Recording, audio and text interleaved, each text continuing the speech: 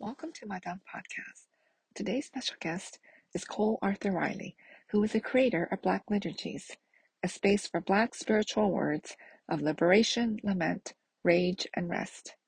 Cole was born and for most part raised in Pittsburgh, where she studied writing at the University of Pittsburgh. She is the author of the New York Times bestseller book, This Here Flesh: Spirituality, Liberation, and the Stories That Make Us. Today, she shares about spirituality, Black liturgies, white male God, belonging, and community, and so much more. Please stay tuned. Homebrew Christianity is having an open online class, Experiencing God, Discerning the Divine in Human Experience. It is from some of the recordings from Homebrew Christianity's famous Theology Beer Camp. Guests such as Diana Butler Bass, Peter Enns, Adam Clark, and myself will be part of the class hosted by the one and only Britt Fuller. This class is free, but donations are welcome. Please do join this class. Yuzu no Hana is a premier Japanese restaurant in downtown Toronto with a focus on serving high-quality sushi paired with delicious sake. The fish that are served are fresh from Tokyo's Toyosu Market and prepared carefully from the hands of our chefs, who have an abundance of experience working in the best restaurants in Toronto and around the world. This, of course, is complemented by a world-class selection of sake that range from smooth to dry. We look forward to serving you. For more information, visit www.yuzunohana.ca. For sponsorship inquiries, please email madangpodcast@gmail.com. This is Madang, an outdoor living room for guests to share their experiences and their work. I invite you to come in and stay for a while. Hello, welcome to Madang Podcast. Today's special guest is Cole Arthur Riley, who is the creator of Black Liturgies, a space for Black spiritual words of liberation, lament, rage, and rest, and a project of the Center for Dignity and Contemplation, where she serves as executive curator. Born and for the most part raised in Pittsburgh, Cole studied writing at the University of Pittsburgh. She once took a professor's advice very seriously to begin writing a little every day and has followed it for nearly a decade. She is the author of the New York Times bestseller, This Here Flesh: Spirituality, Liberation, and the Stories That Make Us. Ashley C. Ford, who is a New York Times bestselling author, wrote, "This is the kind of book that makes you different when you are done." So welcome, Cole. I am just so excited to have you here on Madang. I think you are one of my youngest guests, so thank you so much for coming today. Thank you. Thank you for having me and inviting me into your space. Well, thank you so much. And I feel like our lives have been intersecting in the sense that you graduated from UPitt, and my youngest son is actually studying at Pitt. So I thought that was quite interesting. And Yes. every time, yeah, isn't that interesting? I don't know. I think you're like 10 years older than him. But every time I want to encourage him, I say, well, Cole is a New York Times bestselling author. Is he a writer? No, he's not. But I just want to encourage him that, hey, you know, she went to Pitt and you're at Pitt and she's a New York Times bestselling author. So he just smirks at that. And then the other cross section is you're somehow working at Cornell. Tell us what you're doing at Cornell. Well, I actually just left this position recently, but I was the spiritual teacher in residence for Cornell's Office of Spirituality and Meaning Making. So a lot of what I did was write resources and offer programming for students to think about what it means to be human, what it means to be human in a university context. A lot of spiritual formation integrated with kind of embodied exercises, embodied practices. I already miss it, but it was time to transition more into writing. Oh, wow. Because I thought you were still there. And I was going to say, my daughter is a senior at Cornell. So I thought, wow, this is like so much intersecting here. Right. Both my kids are somehow connected to the places either where you studied or now where you have worked. Anyway, so I was getting all excited. She's a senior. So I thought, oh, next time I visit Ithaca, I can come and visit you at your office. Well, I'm still local, so you can always Oh, reach out and yeah. okay, that'll be great because I love to meet my guests. And before I had you, I had Dean Kelly Brown Douglas, and I've never met her in person too, but I've admired her from afar. And last November, I was at the American Academy of Religion, which is where professors of religion go. And me and my friend were just going to have brunch, and then we ran into her. So that was like such a thrill to meet one of my guests. So hopefully one day, either in Ithaca or elsewhere, that we can meet. She'll be graduating in May, so after that there might be less opportunity. But I just found these intersections so interesting. So now that you're focusing more on writing, then. Mm-hmm. Wow, Yes. that's so, I know you're so young. And, so actually, before we get into the book, because I just love your book so much, tell us how you kind of started the Black Liturgies and who is it for? And like, I didn't know who you were, but it just kept coming at me in different ways. So that's how I came to know who you are. So tell us a bit about Black Liturgies, because I'm sure, you've got a ton of followers, but still there may be people who out there who may have not heard of Black Liturgies. Sure, yeah. I started Black Liturgies the summer of 2020, I think the beginning of July. And I was really, I don't know, I was craving a space. I mean, so much was happening in the world. The summer of 2020, George Floyd, we were reckoning with the murder of George Floyd. And prior to that, Ahmaud Arbery, Breonna Taylor, Elijah McClain, and this kind of cluster of very public deaths. And we were coming up into an election season, in the midst of an election season. So there were a lot of divisions, of course, along religious lines. And I think a lot of Black people, not all, but a lot of us were kind of looking around and realizing we're not as safe in the religious spaces we occupy as we believed ourselves to be. And I think I started it, kind of imagining it to be this real intimate community. So I love liturgy. I began attending an Episcopal church when I graduated Pitt. I began attending one outside of Philly and fell in love with written prayer. But I was finding that a lot of the prayers that I was encountering in that specific season, or even liturgies that, were familiar to me for years at that point, had begun to feel very distant and inaccessible.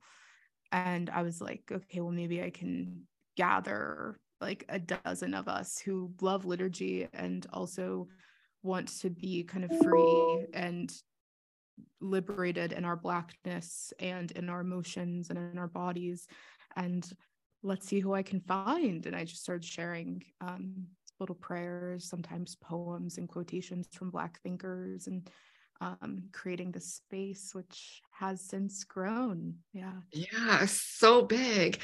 And I didn't grow up with liturgy, and now that I'm kind of doing this part-time intern thing at a Presbyterian church, I'm more interested in liturgy. But I'm sure many of the people that come across, your Instagram with Black liturgies are just so grateful, because I think they just, for me at least, I can say they really enlighten me, give me encouragement, give me like food for thought, like maybe a daily kind of stroke of inspiration. So I'm just so grateful. And I feel like only like older in age, I feel like will be able to come up with these words of wisdom. But there you are, so young. And it just, that in itself is so inspirational to me. I'm like, wow, how can this young person come up with these? So what is your source of inspiration? I know you quote other people and you bring it in these, I think you young people have a term for those posts. What are they called? Because I remember some young person was telling me about it and I can't remember what they are called. Is there a name? I'm going to embarrass myself because I, like, for my age, I'm like really awful at like knowing lingo. So if there's a name for it, I would love to know it. But Someone told me a few years ago, they said, oh, we need a young person to come up with these things. But I think that's exactly what you're doing. But anyway, it is just so good. And you're curating all of this. So I think we're just so grateful for it. So have you always kind of grown up with all this liturgy, or because of what happened in our social context, and especially this American context of racism and killing of Black bodies, is that what made you rethink about liturgy? I wasn't raised in a Christian home or religious home. I think my house, in hindsight, I think we possessed a spirituality more in the shape of like storytelling and myth and humor and things like that, but never organized religion apart from this very strange year of life where we attended a Baptist church with my great aunt. I talk about that a bit in my book, but I didn't really begin going to church until college, and kind of found a home, or I just took a lot of interest in the Christian biblical story. I thought the people were really interesting and the God was really beautiful and terrifying. And so I think maybe like from a literature standpoint, initially I was kind of really fascinated by the biblical text, and then grew into that and found myself in a lot of Christian spaces in college, increasingly so, to the point where by the time I graduated college, I went to work in part kind of between two places, between a Episcopal church outside of Philly and in partnership with a small Catholic university. So encountering kind of high church, or I'm trying to think of a more accessible term than that for listeners, or it was the first time I was encountering kind of a formal liturgical expression. And I was also kind of in a position of leadership, not over the liturgical service or anything like that, but in leadership in other ways, in small groups and whatnot. Fell in love. It was during a season where I was intensely depressed. I was in an intense season of depression and was just kind of exhausted of manufacturing language myself to talk to God and communicate with the divine. And I found a real harbor in liturgy and just kind of the rest of it, being offered something that I didn't have to work so hard to create, And so I, fell in love with it in that way. By the time 2020 came, I was in a different space and in a more creative space myself. I've always written. I studied writing at Pitt and have loved writing since I was a little girl. And I think in times of kind of severe crisis, there are some of us who are kind of like, I don't know, driven to think, okay, well, what am I going to do, or how am I going to rise to meet this? I'm typically not that person. I'm more of a like hide under the blankets for 2 weeks and like eat Skittles for breakfast and like wait until it passes over. And it wasn't passing over. And I think with an increase in sorrow came like an increase in a creative like spark. And to the point where I'm like, I just need to do something. And I needed to bridge the space between my spirituality and my creative expression, which just happens to be writing. So that's how I came to like Black liturgies. I think if there was anything I was going to share with the world in 2020, it was going to be writing. because Wow. that's just what felt nearest to me. Yeah. Wow, that's so, in so many ways, it's so inspirational that you came to kind of the spirituality while you're at UPitt, because I'm preaching most Sundays and I'm texting my youngest, oh, are you at church? He's never at church. I said, well, you got to find some, religious community, because he grew up in the church and then he's so absent. Meanwhile, my daughter who's at Cornell is at church all the time, and all these like church fellowships she's at, et cetera, et cetera. But my youngest is like, oh, and I told him over this break, you gotta go find a church. I said, there's a Korean church. And then he says, oh, Mom, it's so far because I can't get up. And I said, well, just go to some local.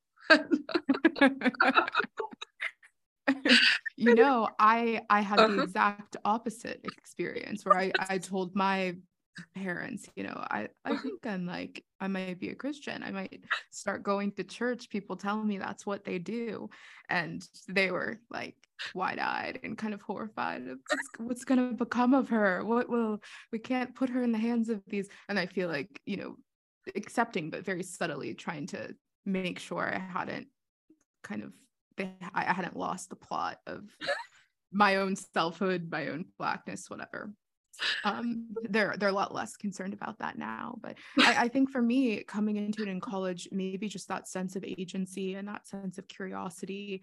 I was asking, I don't think this is all that unusual. Maybe the way I went about it is a bit unusual, but I think most people around that age, late teens, early 20s, are beginning to ask like existential questions for maybe the first time in their life, even if they don't name them as that. It's like you're wondering like, what is this for? Am I really, and I was having a lot of those kind of big questions. And but it was for better and for worse, because I also found myself in a lot of white dominated Christian spaces, which many fellowships are, for a number of reasons, support raising being no small part of that, and the kind of staff you're able to get if you are demanding people fundraise their salaries. But we don't talk about that. But a lot of these fellowships tend to be white dominated, and that's where I found myself. And there was some beauty in it, but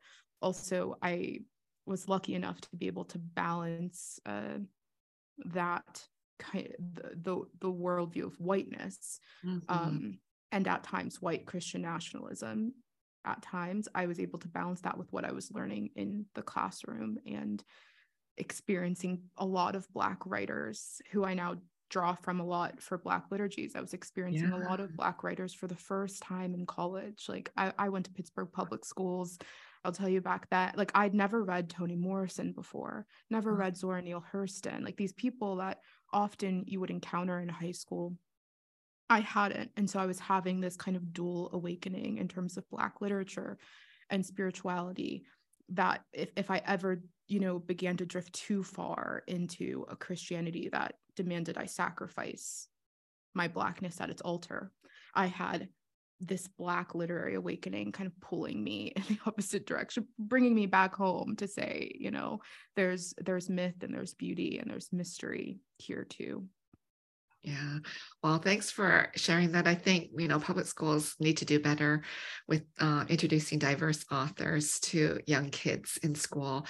And you went to public school in Pittsburgh. My kids went to public school here in PA in Bethlehem. So, it's the same school system. So I think the schools really need to do better. So thank you for sharing that. So, I find that Black liturgies, and I did hear you say that you first started it anonymously. Is that true? Yeah, 100%. I was like, I'm taking this secret to the bank. And I think I needed to do that initially. Like, I don't know if I could have trusted myself to say what I most needed to say if I had just began as Cole Arthur Riley. And I think slowly, the more I talked about the body, actually, the more I began to feel this kind of like something gnawing at me, thinking like, you've effectively divorced your entire body from this space, and what would it mean to kind of bring your face now and again? I still do it very rarely, but just for people to know that there's a real body, a real person behind the words. And I had begun to have friends I had two friends actually who were beginning to text me, and they're like, I know it's you. Like, I just know that you're the Black liturgist. And I'm like, what?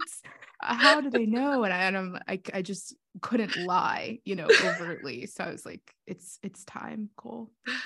Well, I'm glad you did, because in so many ways, we can turn to your fabulous book, This Here Flesh. Like, before I get to that question, it's so interesting because, I've written some books, and, when it comes to the cover, sometimes we have a say, sometimes we don't, but this is one cover that no one will ever forget. I'm just like, this is such a unique, it's a beautiful cover. And I've seen your picture. It was somewhere on Instagram or somewhere where you went to New York, and on that billboard, I'm thinking, wow, for such a young writer, you have accomplished so much. You are a New York Times bestselling author. You have a picture of yourself with the billboard. I'm like, those are things that I only dream about, which you have accomplished at such a young age. So congratulations on so many levels. But I think this cover is just so interesting. I know you, the title came from, I think you said Toni Morrison, right? Yes. Mm-hmm. Did you want to say more about that and how you chose this art?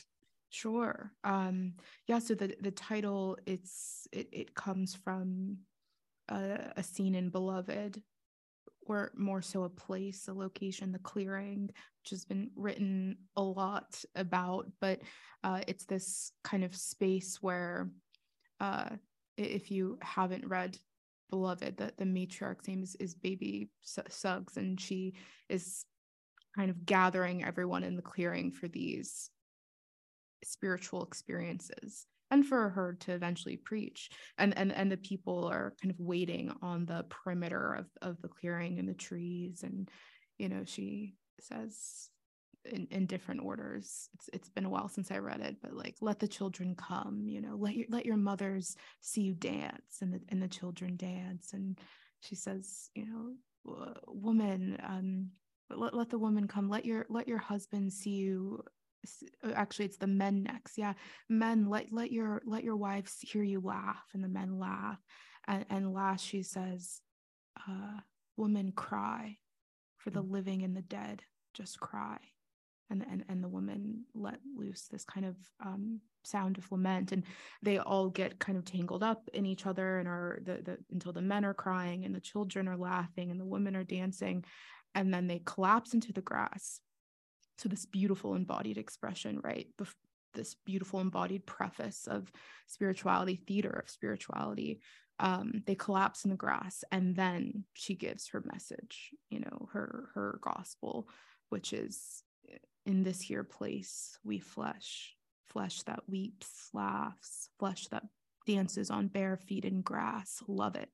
And she goes on in this beautiful monologue about loving the physical as a form of, she doesn't use the language of salvation, but I would call it that. And since I've read that passage, I've always felt, that's the kind of spirituality I want. If this is who I'm going to be, I want a spirituality of the clearing. So it made a lot of sense for me to like put that in the first chapter and call the book that. And then the cover. So I had given them a few symbols to work with. I knew I wanted it to be a fairly minimal cover, but I'd given them a few symbols, and one was roots and one was lungs. And the illustrator, Sarah, something with an M, I'll look for it as I'm talking. She kind of blended them together into that illustration. I just knew, it was going to be like a pink color, or that was like the first, I don't know if I'm allowed to say this, but that was the first color it was drafted in. And I was like, this is nearly what I want, except for I want it to look a lot sadder. The jacket designer, she couldn't have known that I'm just tend to be a more solemn person. So I literally picked out the the hex code color, like darkest green that they would allow me to have. And this is what it became, which I really love. Now, an interesting thing about the symbol is, if you've read the book, my grandma is a huge part of the book. Her stories really hold the thing together. And while I was editing, she became sick and passed away. The day we finalized this cover is the day that we learned she had fibrosis of the lungs. Oh. And it was strange. I was calling to tell her about, what the cover would look like. And she was answering to tell me a new diagnosis. And so in that way, I feel like something is really, it contains some kind of mystery and has become a bit of a mysterious artifact, an artifact of grief as well. Oh, well, thank you so much for sharing that. And then when you said that you wanted lungs and root or something, and once you said that, I thought, wow, that does look like roots. I never thought of that. I just thought it was lungs. But then once you said it, I just thought, wow, there's just so much, just even on the cover. So if you haven't read the book, I highly suggest everyone to go read the book, because when I read the book, I just felt like it was this older, kind of retired, very wise woman sitting there and writing this book, because there is just so much depth and so much spirituality, so much just important theology. Like, I would have never thought a young woman could write with so much knowledge and wisdom and depth, and just like, it's just so beautifully written.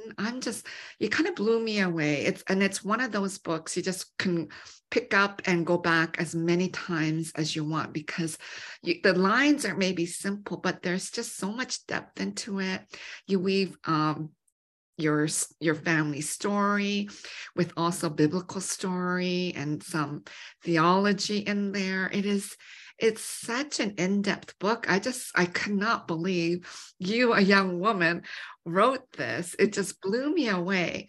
Thank you. What I was going to say is, when you said earlier about the Black liturgies, and then, you first hid yourself, and then, this embodiedness, I felt like you were breaking down dualism.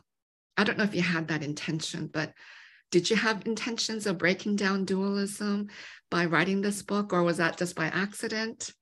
Yeah, I do think it was like a slow unfolding intention. Like, the more I was asking myself to articulate what I believe, the more I realized how fluid and how outside of, dualism it was. It seemed like everything kept going back there. So I think there was intention as I went, and by the time I finished, I certainly think I had a clearer sense of what I think, maybe not what I think, but how I think.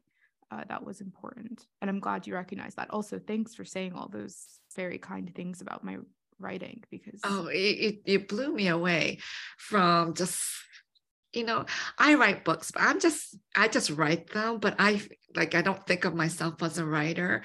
But you are truly this beautiful writer, like something that many of us aspire to be. And it's so difficult. And for those who don't write books, we just think you just sit there. Although I did read that you wrote this very quickly, which blew me away too. How long did it take you?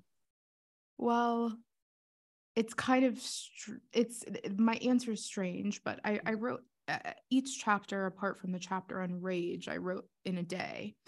But I would spend like a week leading up to that, thinking about thinking, not really jotting down ideas or things like that, but just thinking and reading.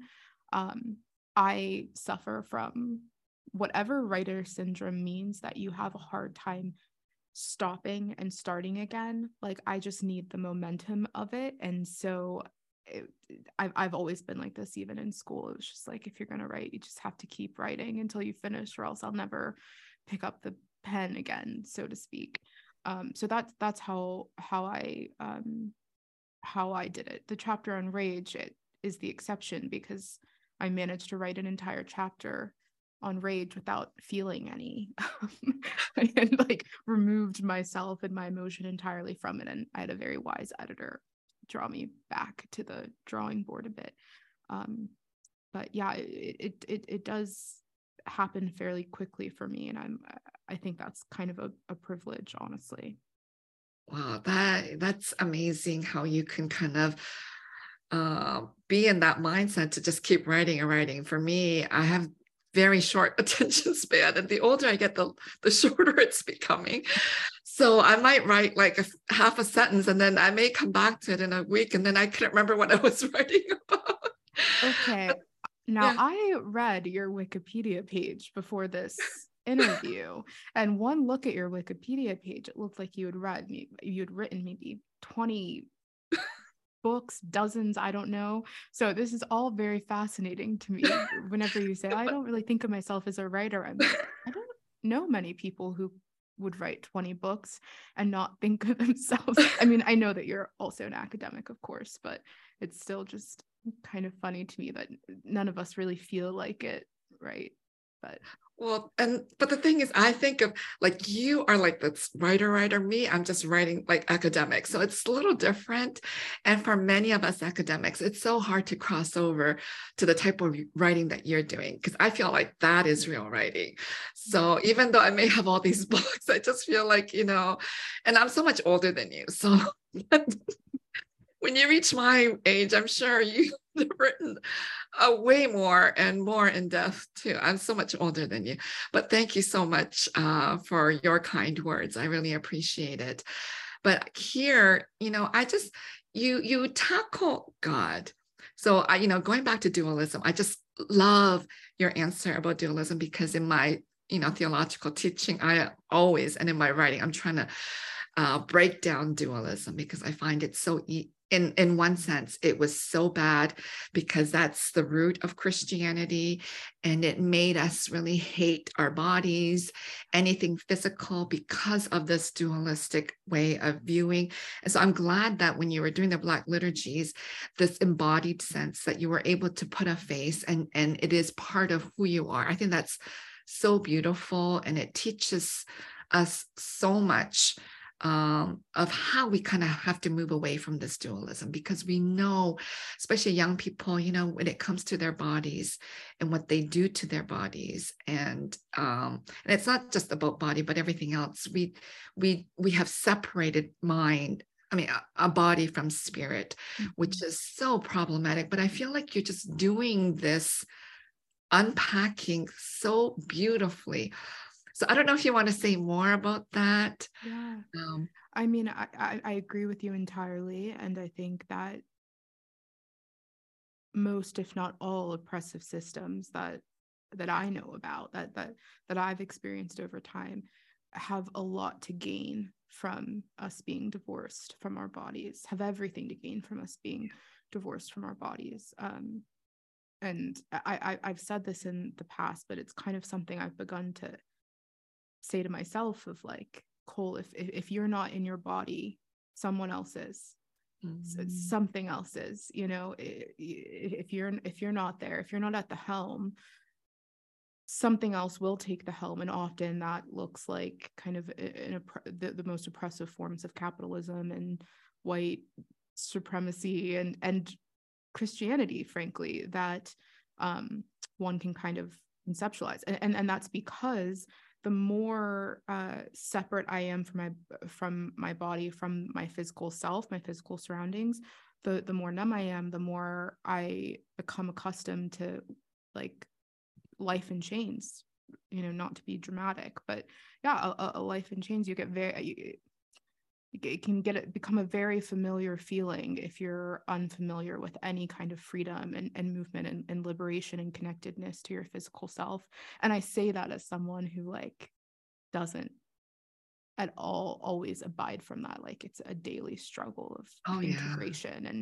And but it's difficult. And I think ironically, bringing my physical self into Black liturgies, I was worried that this attachment to me would kind of I don't know how to explain it, like create a chasm between people who don't relate to me as a person, who don't relate to my body, my gender, my whatever. I thought a chasm would be created, and it was almost an immediate shift of the kind of interactions I was having with people in DMs and in the comment section, of the kind of intimacy that was achievable. And I know this isn't for everyone because it's not everyone's goal, but for me it was. And so the kind of intimacy that was achievable once I brought my full self into the space was necessary, was needed. I still need to remind myself about that on days where I'm like, oh, I wish no one knew what I looked like. And, I never had to show I probably should show my face on the page more often, but yeah, I'm learning. Well, thank you so much for sharing that. There are so many good pieces of wisdom in your book. There was something about the white God that really stuck out to me, because I grew up with the white God, and it's a daily struggle to get away from this white God. So can you share us a little bit about the white God, the white male God that you're writing about? Yeah. Sure. I mean, for someone who wasn't raised in the church, I am fascinated that I still came into Christianity with white Jesus, like for all of the boundaries that were in my life. I mean, my parents, they're not religious. It's like I still entered the space. So I recognize that my formation was a lot more subtle than people who were raised in, a lot of white evangelical contexts as people of color. But still, I was formed in, the image of a white male God without ever stepping foot in a church, and that's a different kind of terror when you realize that you haven't escaped it, just because you don't go to church on Sunday. And it was through college, really, and in reflection about that particular time in my life. I mean, even out of college, I was working, I told you, at this small Catholic university. I was finding my journey with Christianity to be very entrenched in academic spaces, which are overwhelmingly white and white dominated.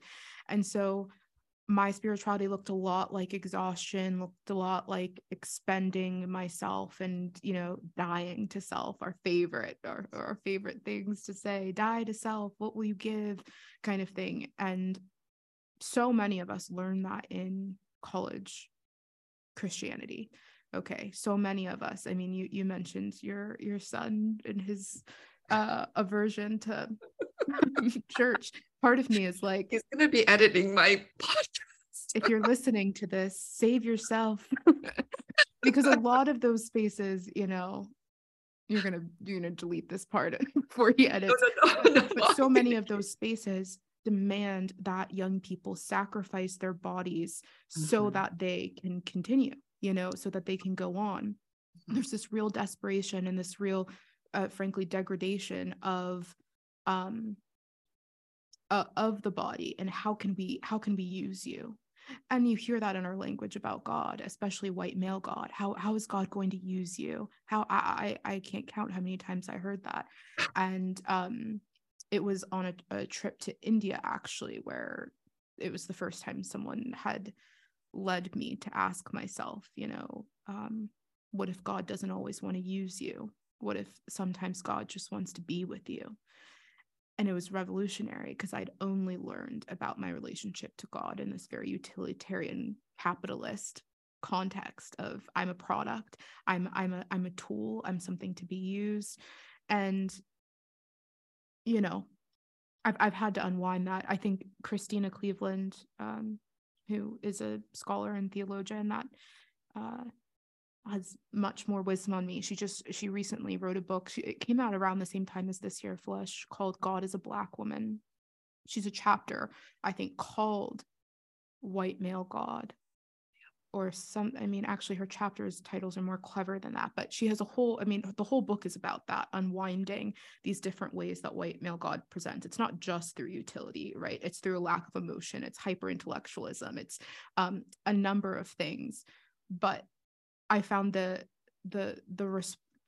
my response has become not to completely dismiss those things, but to find a way to integrate a more like a fuller story into them. So people hear me criticize the hyper intellectualism that's in a lot of white Christian spaces that I belong to, and they mistake me for being anti-intellectual. Well, that's just simply not the truth. It's how do I integrate a kind of intellectualism that makes sense for the Black body, for Black stories and Black memory into that, instead of using intellectualism as this hierarchy that makes people think that they're better or closer to God than others.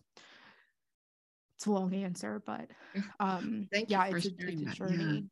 Yeah. And I actually, Christina Cleveland was a guest of mine too on Madang, and I just thought your two books, what is her book called? God is a Black Woman, and your book just go hand in hand. She's a hilarious writer. When she was thinking about being arrested and all that, it's so imprinted in my head. And she was sharing with me on Madang too. So I can't remember I think she might have used Father White God or something like that. I know she has a very clever way of talking about the white male God.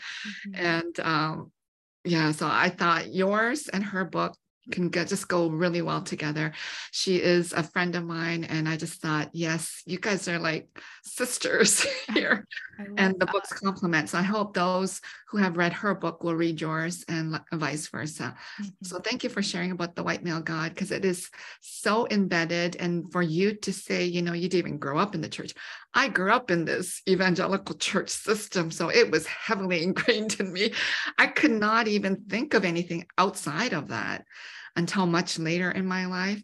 But for you who didn't grow up and you still had that impact, that just says so much.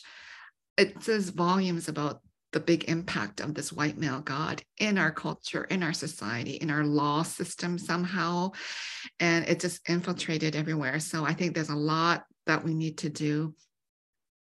Your book touches on so many other things, but there's one about the liberation. And I just thought that was so good. When I was in public school, I grew up in Canada. I studied the pharaohs in Egypt. And just last November, I was actually in Egypt for COP27. And I saw the Red Sea, and I was asking these Egyptians, oh, is this where Moses crossed the Red Sea? And it was just, these responses, but it was quite exciting to be there. And then you bring in, you said, to quote you said, God didn't raise up Moses just to flee them from Pharaoh. They were liberated to somewhere.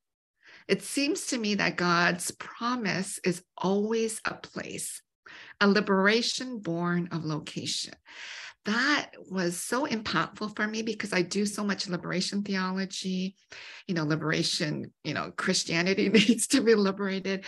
So I don't know if you want to tell us more about this liberation born of location.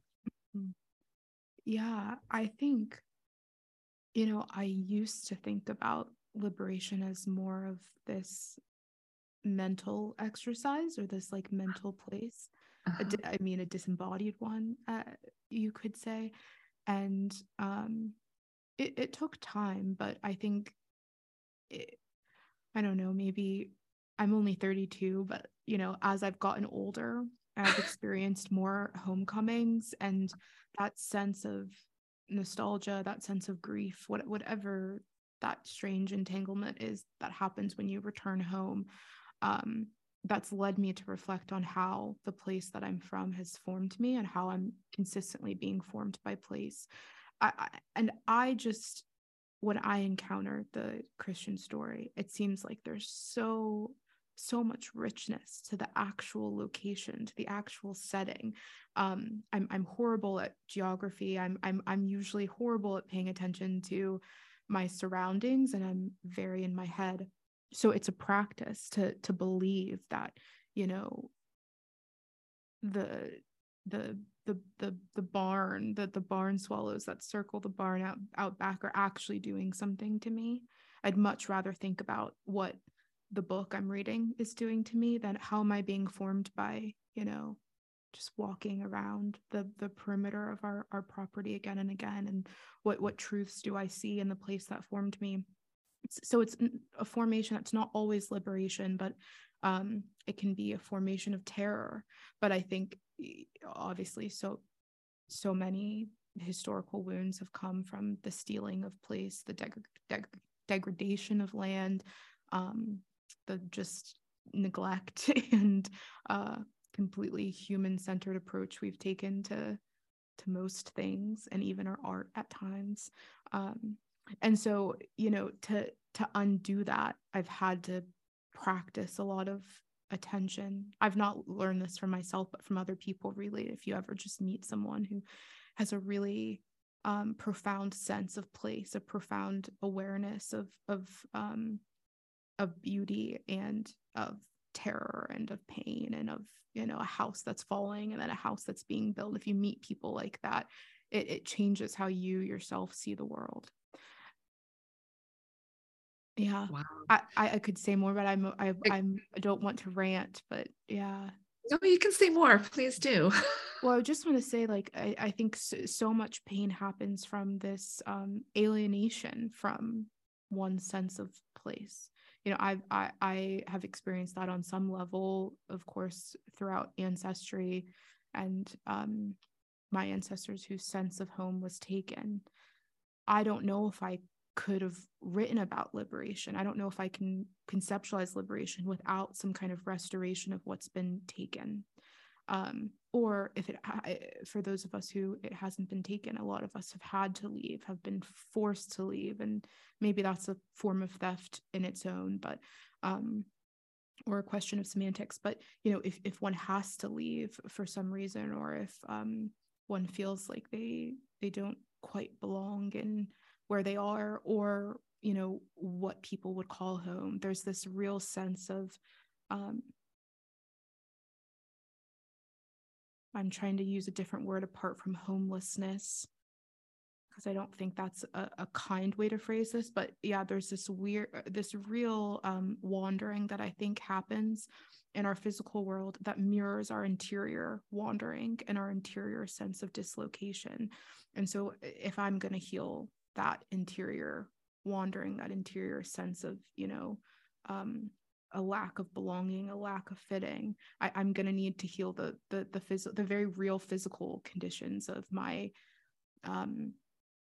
homelessness, for lack of a better word. Yeah. Well, in the book, you use the space, the term, finding God in the liminal in spaces. I've always used liminal spaces, but you put liminal hyphen in spaces. I don't know if you want to elaborate that, and is that connected to what you were saying earlier? An editor did that. I can't take credit for that. I'm not sure why they did it, but I think I probably just hit, let it be, because I was so exhausted.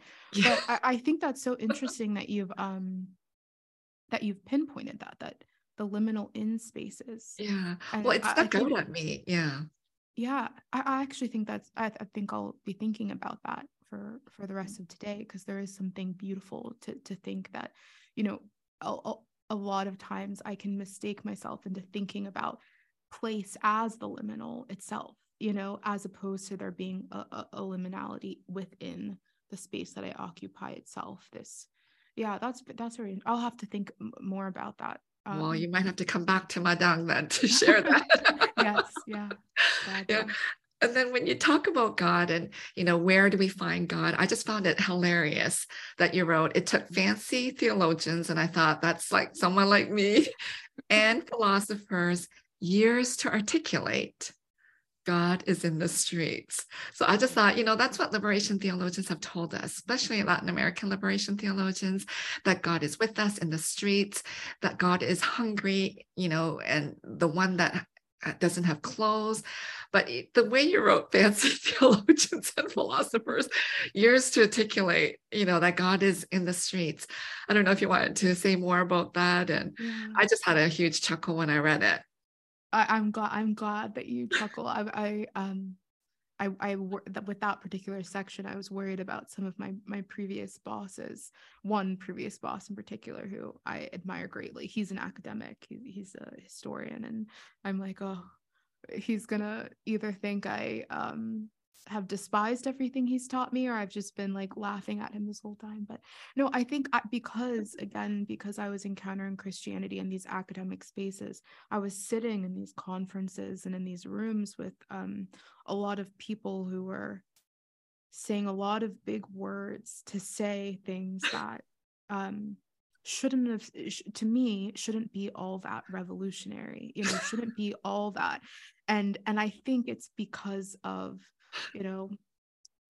my household, we might not have been Christian, but there was a formation in terms of there being a sense of sacred in everything we do, and so when I would go to conferences and people would break down the sacred and the secular, I would think, well, yeah, I've never, I mean, yeah, and I don't like mean to say that like so glibly, but it was, I think, not because of my own wisdom or sense of understanding. It was because of the elders in my life and the people I had seen who spoke about the divine as not tangential or not so lofty, but more so necessary, and just like the nitty-gritty details of life, like, how am I going to pay rent? God's going to help me pay rent. Again, like, these are people who aren't necessarily, I don't know if they can necessarily tell you what doctrine they believe. I don't know if my grandmother could have told you necessarily what doctrine she believes about God. I don't know if she could, I don't think she could profess a creed, but she had a sense for some of these big kind of theological talking points in her own daily lived experience and the simplicity of her life, just like walking down a street in the Bronx. She was uncovering the same things that many people are paying a lot of money to study. Yeah. or think in that way. I think both matter, but that sense of like, okay, what have I think if it's truth, it should be accessible in walking down the street. It should be, or moving down the street, however you move. If it's that true, it should be that clear to me, in my opinion. And I am guilty of like making things into these, big intellectual ideas when actually they're quite simple and small and beautiful and have been inherited and passed down throughout generations, at least in my family. Yeah. Well, thank you so much for sharing that. I can talk to you all day about your book because there's just nuggets of wisdom in there. So I thought maybe we could end with, I was happy to see that you brought in Bonhoeffer into your book. And then you said that, you don't just welcome you and accept you. We need you. We are insufficient without you. Belonging is a gift received and a gift given. I thought those are powerful words because I think, in the Western world that we live in, it's such an individualistic world. The sense of belonging and community is very lacking, and there is great consequences to this. That is not necessarily found in the Eastern world, like in Asia, where community, I write about community a lot because it's so important. But I just thought, when you think of it and you wrote it as a gift, belonging is a gift received and a gift given. I just thought, wow, that is so powerful. I don't know if you wanted to expand on that and say more about what this belongingness means to you. Yeah. I mean, I think the language of it being a gift is really important to those of us who have felt like our presence has been a burden, and any belonging that we've been able to achieve has felt like has felt like someone else is doing us a favor, kind of, by letting us sit at the table. It's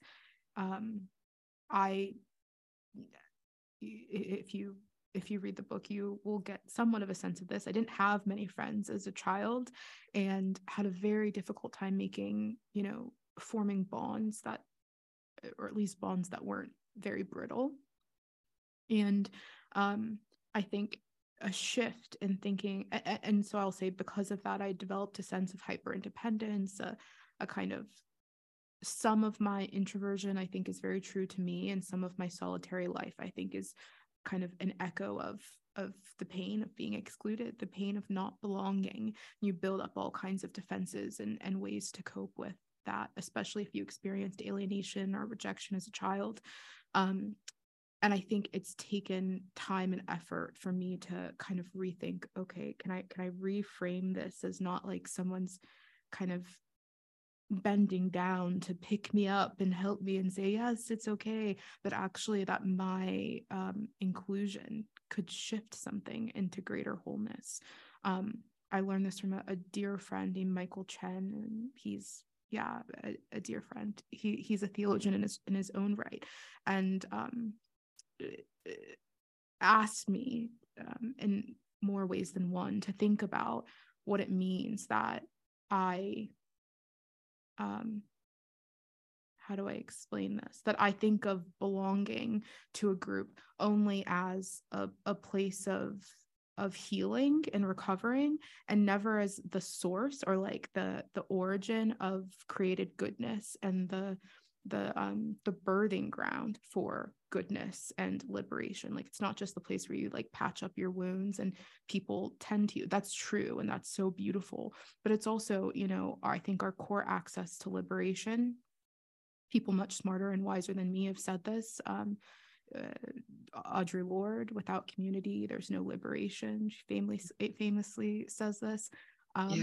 Because I truly don't think we can sustain ourselves alone as much as we would like. I mean, especially in some white Western conditions, as much as we would like to trick ourselves into believing that we can be sufficient and that we can do it, that we're capable, that we're whatever, there's always a cost. There's always a cost, and self-love is beautiful. Okay, Jamaica Kincaid also says, but that's a cost. No one was meant to exist on self-love alone. No one was meant to, you can't survive on it alone. It's not the right kind of air. You need other things in there. And so it's been a bit of a journey to recognize that need in myself, everything that's resisting me to form bonds because of that old, 6-year-old Cole fearing that rejection. But ultimately, if you think about Black liturgies and what it's done for me, people remark about my age and, what I've accomplished with this book. And it's not to discredit my own talent, but it is to say there's just no way without a community of people like Black liturgies who see the value in my words and are like regularly advocating and going to bat for my words. I see them like and I'm always taken aback. Oh, this is what it means to have people who are fiercely protective of you, and this is with people I don't even know. So imagine that the fruit of that when there's deeper intimacy there. So yeah. Wow, that is so amazing. I thank you so much, Cole, for coming on Madang and for the gift of your book to the world. It just, you share your vulnerability, your family stories, and your theology in this book. I'm just so grateful for that. Thank you so much for the Black liturgies and how it just reaches out to hundreds and thousands of people all the time. So thank you for that. And I wish you well. Are you writing another book? I am. I just turned in a manuscript recently, actually, for a collection of prayers and poetry and breathing meditation. So yeah, still writing. Yeah. Wow, that is amazing. You're doing everything that I wish I could be doing. So thank you so much for all that you do. I am so interested in breathing because I talk about that and I write about that a lot. So I look forward to that new book of yours, and hopefully you may come back to Madang podcast, and I hope to see you maybe in Ithaca one day. I think that would be great to meet you in person. Thank you so much for spending this time with us. And I just wanted to announce that your book will now be available in paperback in this month, at the end of the month. So thank you and congratulations that it's going on paperback. That will just, widen the readership too. And I hope that people will continue to read your work online and in this book. So thank you so much, Cole. Thank you. Again, thanks for having me. Homebird Christianity is having an open online class, Experiencing God, Discerning the Divine in Human Experience. It is from some of the recordings from Homebird Christianity's famous Theology Beer Camp. Guests such as Diana Butler Bass, Peter Enns, Adam Clark, and myself will be part of the class hosted by the one and only Prit Fuller. This class is free, but donations are welcome. Please do join this class. Yuzu no Hana is a premier Japanese restaurant in downtown Toronto with a focus on serving high-quality sushi paired with delicious sake. The fish that are served are fresh from Tokyo's Toyosu Market and prepared carefully from the hands of our chefs, who have an abundance of experience working in the best restaurants in Toronto and around the world. This, of course, is complemented by a world-class selection of sake that range from smooth to dry. We look forward to serving you. For more information, visit www.yuzunohana.ca. For sponsorship inquiries, please email madangpodcast.gmail.com.